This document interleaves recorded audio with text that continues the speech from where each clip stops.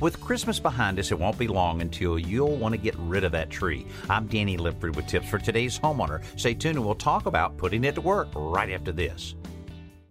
When there are no longer presents stacked under it, a Christmas tree starts looking a little lonely. And depending on how early you put it up, the truth is it's probably getting fairly dry, which makes it a fire hazard. So you need to get it out of the house, but you don't have to really throw it away. There are a lot of ways to reuse that Christmas tree once its decorating duties are done.